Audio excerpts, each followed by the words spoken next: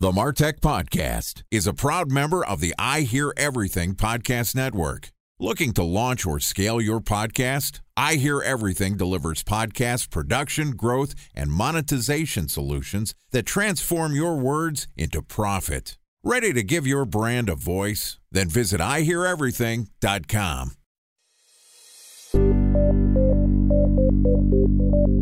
From advertising to software as a service to data.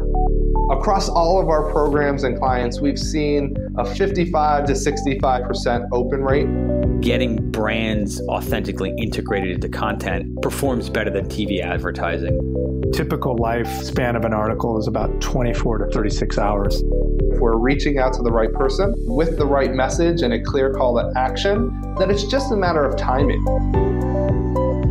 Welcome to the MarTech Podcast, an I Hear Everything production. In this podcast, you'll hear the stories of world-class marketers that use technology to drive business results and achieve career success. We'll unearth the real-world experiences of some of the brightest minds in the marketing and technology space so you can learn the tools, tips, and tricks they've learned along the way.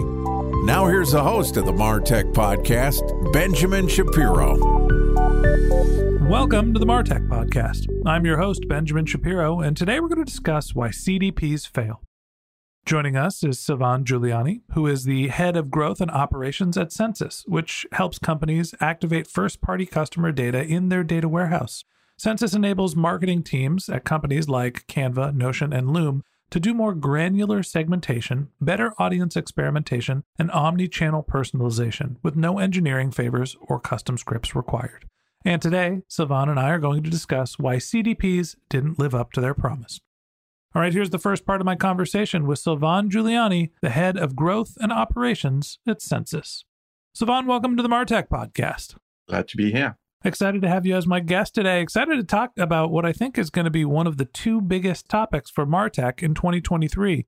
Topic number one, everything around GPT chat. And topic number two is we're all going to give up our CDPs for a new technology. Let's talk a little bit about that. Why do you think CDPs didn't live up to their promise?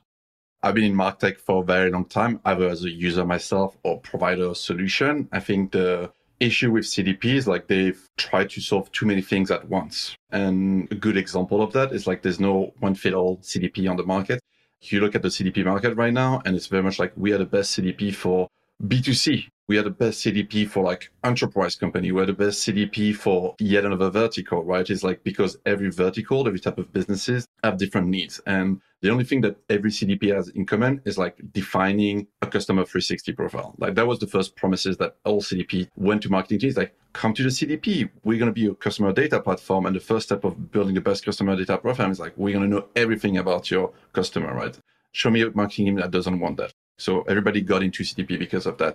The first problem achieving this kind of like promises was like the data was not all in one place, right? And so like that's where the first, I would say 2-3 years of CDPs were like building ingestion pipeline, integrating with Segment to do event collection. Like how do I collect all of that data, right? And then the second promise that they tried to deliver was the mythical identity resolution. You know, Sylvain worked at Pusher, worked at Census, he has a Gmail account, like he has an anonymous ID, he has an internal ID, like how do you stitch all of that together? That is not an easy problem to solve as, one click, all you can eat box, right? And then finally, that takes lots of time to build, to implement as a customer. And then finally, if you've done that correctly, you can start unlocking the second two parts of the promises of a CDP, which are like generating insight of that customer 360 profile. Generally, we talk about building audiences of lists, like using that customer 360 data to generate even more data. So the classic thing is like, how do I do scoring? I know Sil lives in America. We score people in America higher. Great. So you generate more insight. So that's a lot of things, again, to build and deliver as a product and as a platform. And then finally is the activation, like what's good data if it's just trapped into yet another place, right? And so again, you have to sync that data to Salesforce, like the integration story you built there too.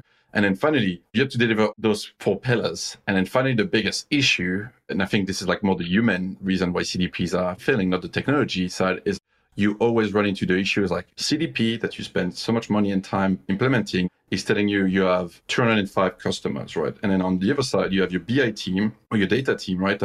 Build a warehouse and their data, the report is built at the board level, at the exec level to take decision. And their report is saying we have 305 customers. At that point, who's right? What happened to those 10 customers? Exactly. And so usually who's right? Well, most of the time it's going to be the data team who's right because the executive team are taking decision on the data team. And so even if it's wrong, the executive team will be like, well, we're making decision on this data. So that's probably the best data, right? And therefore your CDP becomes just another untrustworthy data silo. These are kind of like the reason why I feel like CDP didn't live up to the promise. It was the opposite of what a CDP was supposed to be. It's funny because I guess I've been doing the MarTech podcast for 5 or 6 years now.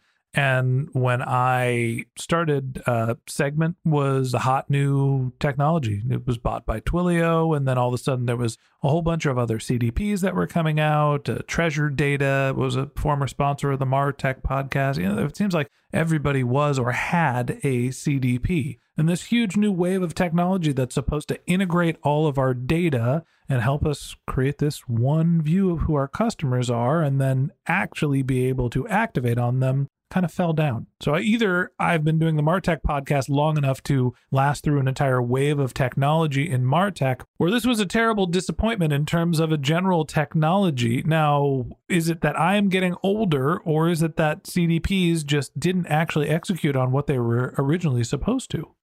I guess it's both. It's amazing that you've seen a trend going through the whole hype cycle. Like I think the CDP landscape, if you look at it in an objective way, what CDP really solved, especially companies like Segment, is the data collection aspect.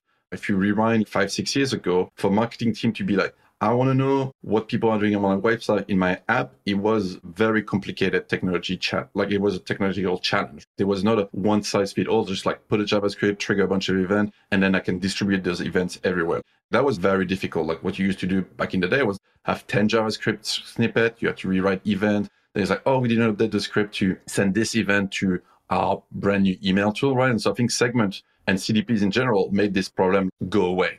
Nowadays, like you start a new company, a new product, step one, go buy Segment, an alternative, implement it, never have to think about event collection ever again, right? And I think that's something that they did extremely well. And that's kind of something that we are very thankful for. Like every other tools are integrating with Segment and getting event collection for free because of the technology advance, right? I think that's kind of like if you think about the hype cycle, like now we are this maturity side of the house, like, well, okay, Segment was great. It was a great event collection. They did persona, kind of customer 360, but not really. They tried their best. They did the journey automation, which again is kind of like generating insights on it. And then finally, like now it's called Twitter Engage. I think they're trying to be even more than that. But what they still do best to this day is event collection and event distribution, right, to other tools, right? And I think that's something that CDP has done really well.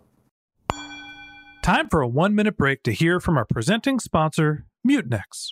In 1919, John Wanamaker said, "Half the money I spend on advertising is wasted. I just don't know which half." Well, the advertising landscape has changed since then, and instead of reaching your audience on 2 channels, you're probably reaching them on 20. Turns out John didn't know how easy he had it.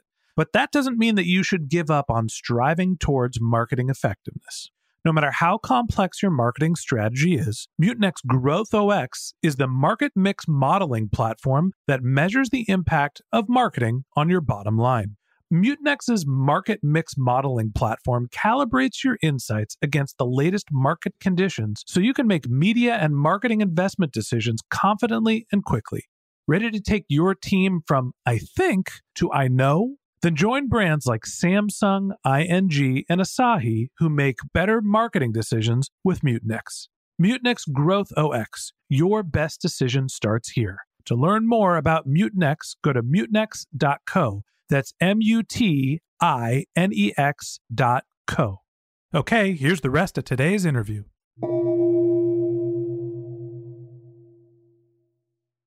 A special thanks to our presenting sponsor, Mutinex. Ready to take your team from I think to I know? Then join brands like Samsung, ING, and Asahi who make better marketing decisions with Mutinex. Mutinex Growth OX, the marketing mix modeling platform that makes measuring ROI fast, easy, and cost-effective. Request a demo at mutinex.co. That's MUTINEX.co. Here's what I don't understand about CDPs, and maybe this is my technical limitation. CDPs to me seems like the same thing as what a data warehouse should be. A place where you dump all of your data, where you can connect different tables, you can take the data out of that, and you could feed it to do things like marketing. What is the difference between a CDP and a data warehouse, and why are data warehouses apparently much more accurate than CDPs? I think if you break down the problem or the question, right, is CDP wanted to become the single source of truth for a customer, and they needed to store data. Like at the end of the day, a CDP is like, there's a warehouse, there's a database backing that thing, right? And so the step one was like, hey, how do we store tons of data and make it easy and quickly queryable? That was a big technical challenge. And that's something that warehouses, cloud data warehouse like Snowflake, Redshift, BigQuery really solve as a technical problem. Nowadays, there's no such thing as big data. You just put it on Snowflake, BigQuery, and it just scales to the moon and back in a way, right? And so I think that's like a solved problems on the market. And then if you think about, but okay, cool, I can store all my data.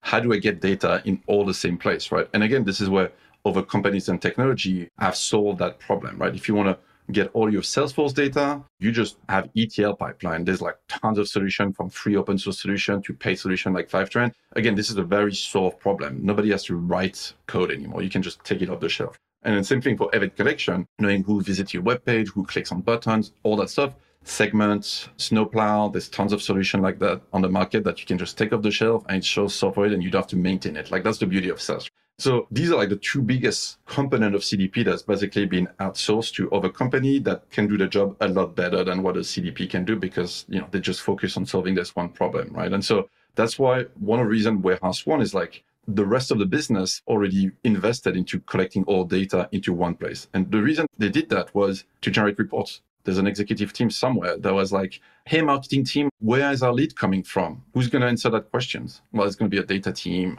in a BI tool, because we want to report that we can click every time of the day to have like the latest view of our lead attribution model or like lead source model and et cetera, right? Or like campaign performance, right? And so that's why all the data got into a warehouse. And then why is it the best data? It's not because the technology is different. It's like because decision was made, like hiring decision, budget decision was being made. The data needed to be highly accurate. And how do you make data highly accurate? You hire data engineers that build unit testing, that build like lots of different ways to kind of like validate the accuracy of the data, to clean the data and to transform the data, right? And so all of the work that a CDP was going to do, like transform data, is been done by people that was doing that a lot better. So at that point, you're like, well, everything is a warehouse. Why can't I just use the warehouse as a CDP? That's what got us here, basically. It seems like maybe the case is that CDPs didn't fall down. It's not that they didn't live up to their promise. It's that they didn't keep pace with other technologies. The ease of use for building a data warehouse, the scalability of a data warehouse, all the plugins and infrastructures and ETL solutions within a data warehouse got more user-friendly. They got more plug and play, and now it doesn't take a data engineering team to be able to do some of the basic functions that a CDP would have. So is there really a difference today between using a CDP and just having a data warehouse with a couple of plugins and add-ons?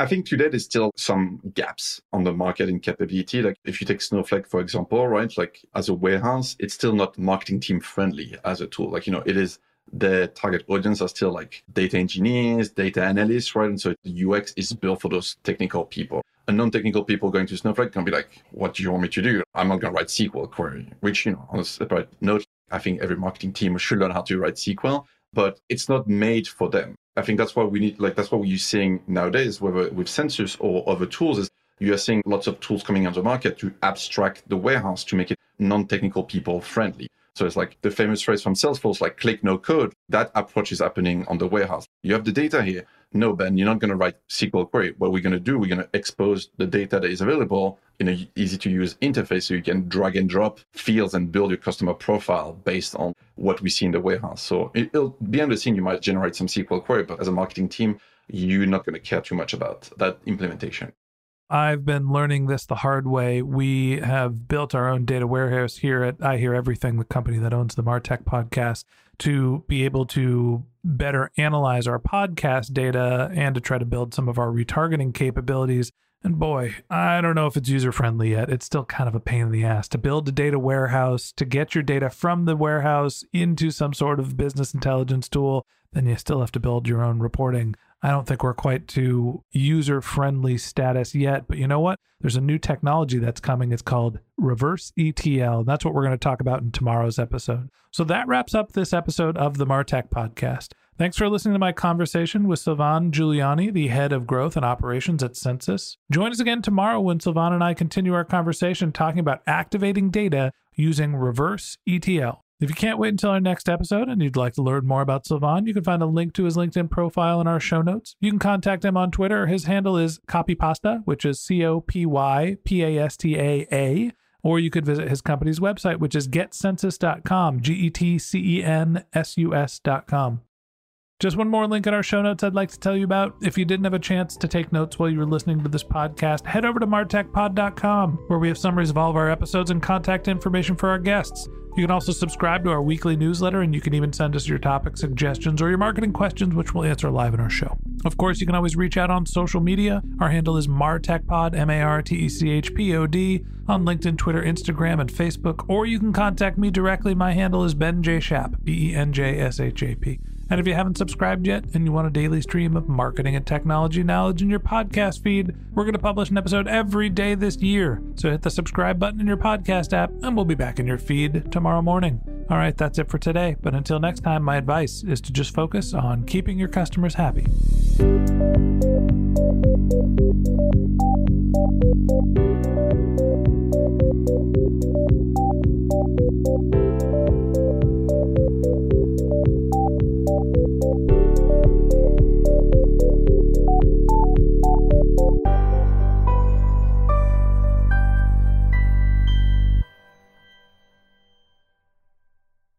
Thanks for listening to the MarTech Podcast, an I Hear Everything production. Looking to launch or scale a podcast like this one for your brand? Then visit iheareverything.com.